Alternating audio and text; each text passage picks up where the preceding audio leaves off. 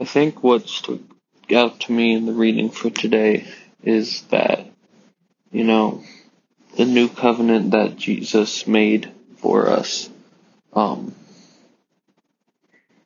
that it's not meant to just be known. It's supposed to be written on our hearts. And I think, and the law, it's supposed to be a part of our mind, put into our mind. And I think that's really, again, maybe it's just the teacher in me, is that it just seems, again, I think there's a big difference between knowing and understanding, and really even having it be a part of who you are. And I think that sometimes we can know something's true, and maybe even we understand that it's true, but really believing in it is its own separate thing. And I think that's what it talks about. Is that we shouldn't just know God. We should understand Him. We should have Him be a part of who we are. His law, who He is, should be written on our hearts, and always on our mind. And I think it's important that it's not just through, a connection with a specific person or a specific thing. I think it's really important that everybody has it and everybody has that connection. And I think that's why the new covenant was made. And that's why the original covenant didn't necessarily work out.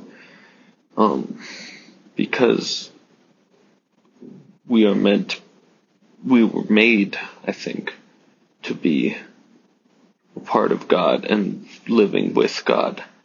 And it's important that we understand that part, and really connect with it on a deeper level than just being told, not to eat pork or, any of the different laws. Again, they had their uses and they still do have wisdom, but I think the big gap was that you could be a follower of the law, but not a follower of God. And I think that's important. Right, I'm very tired, so I'm gonna finish this up a little quicker, and I'll pray. Dear God, just give us the ability to, write your laws on our hearts and put your law into our minds. Not because we should, again, I don't think you're saying we should be, but I don't know what the word would be for it, sticklers for the rules or whatever that means, they're, lawful good people, but more that you imprint on us who you are and what you want from us so that we can follow you in any situation. Amen.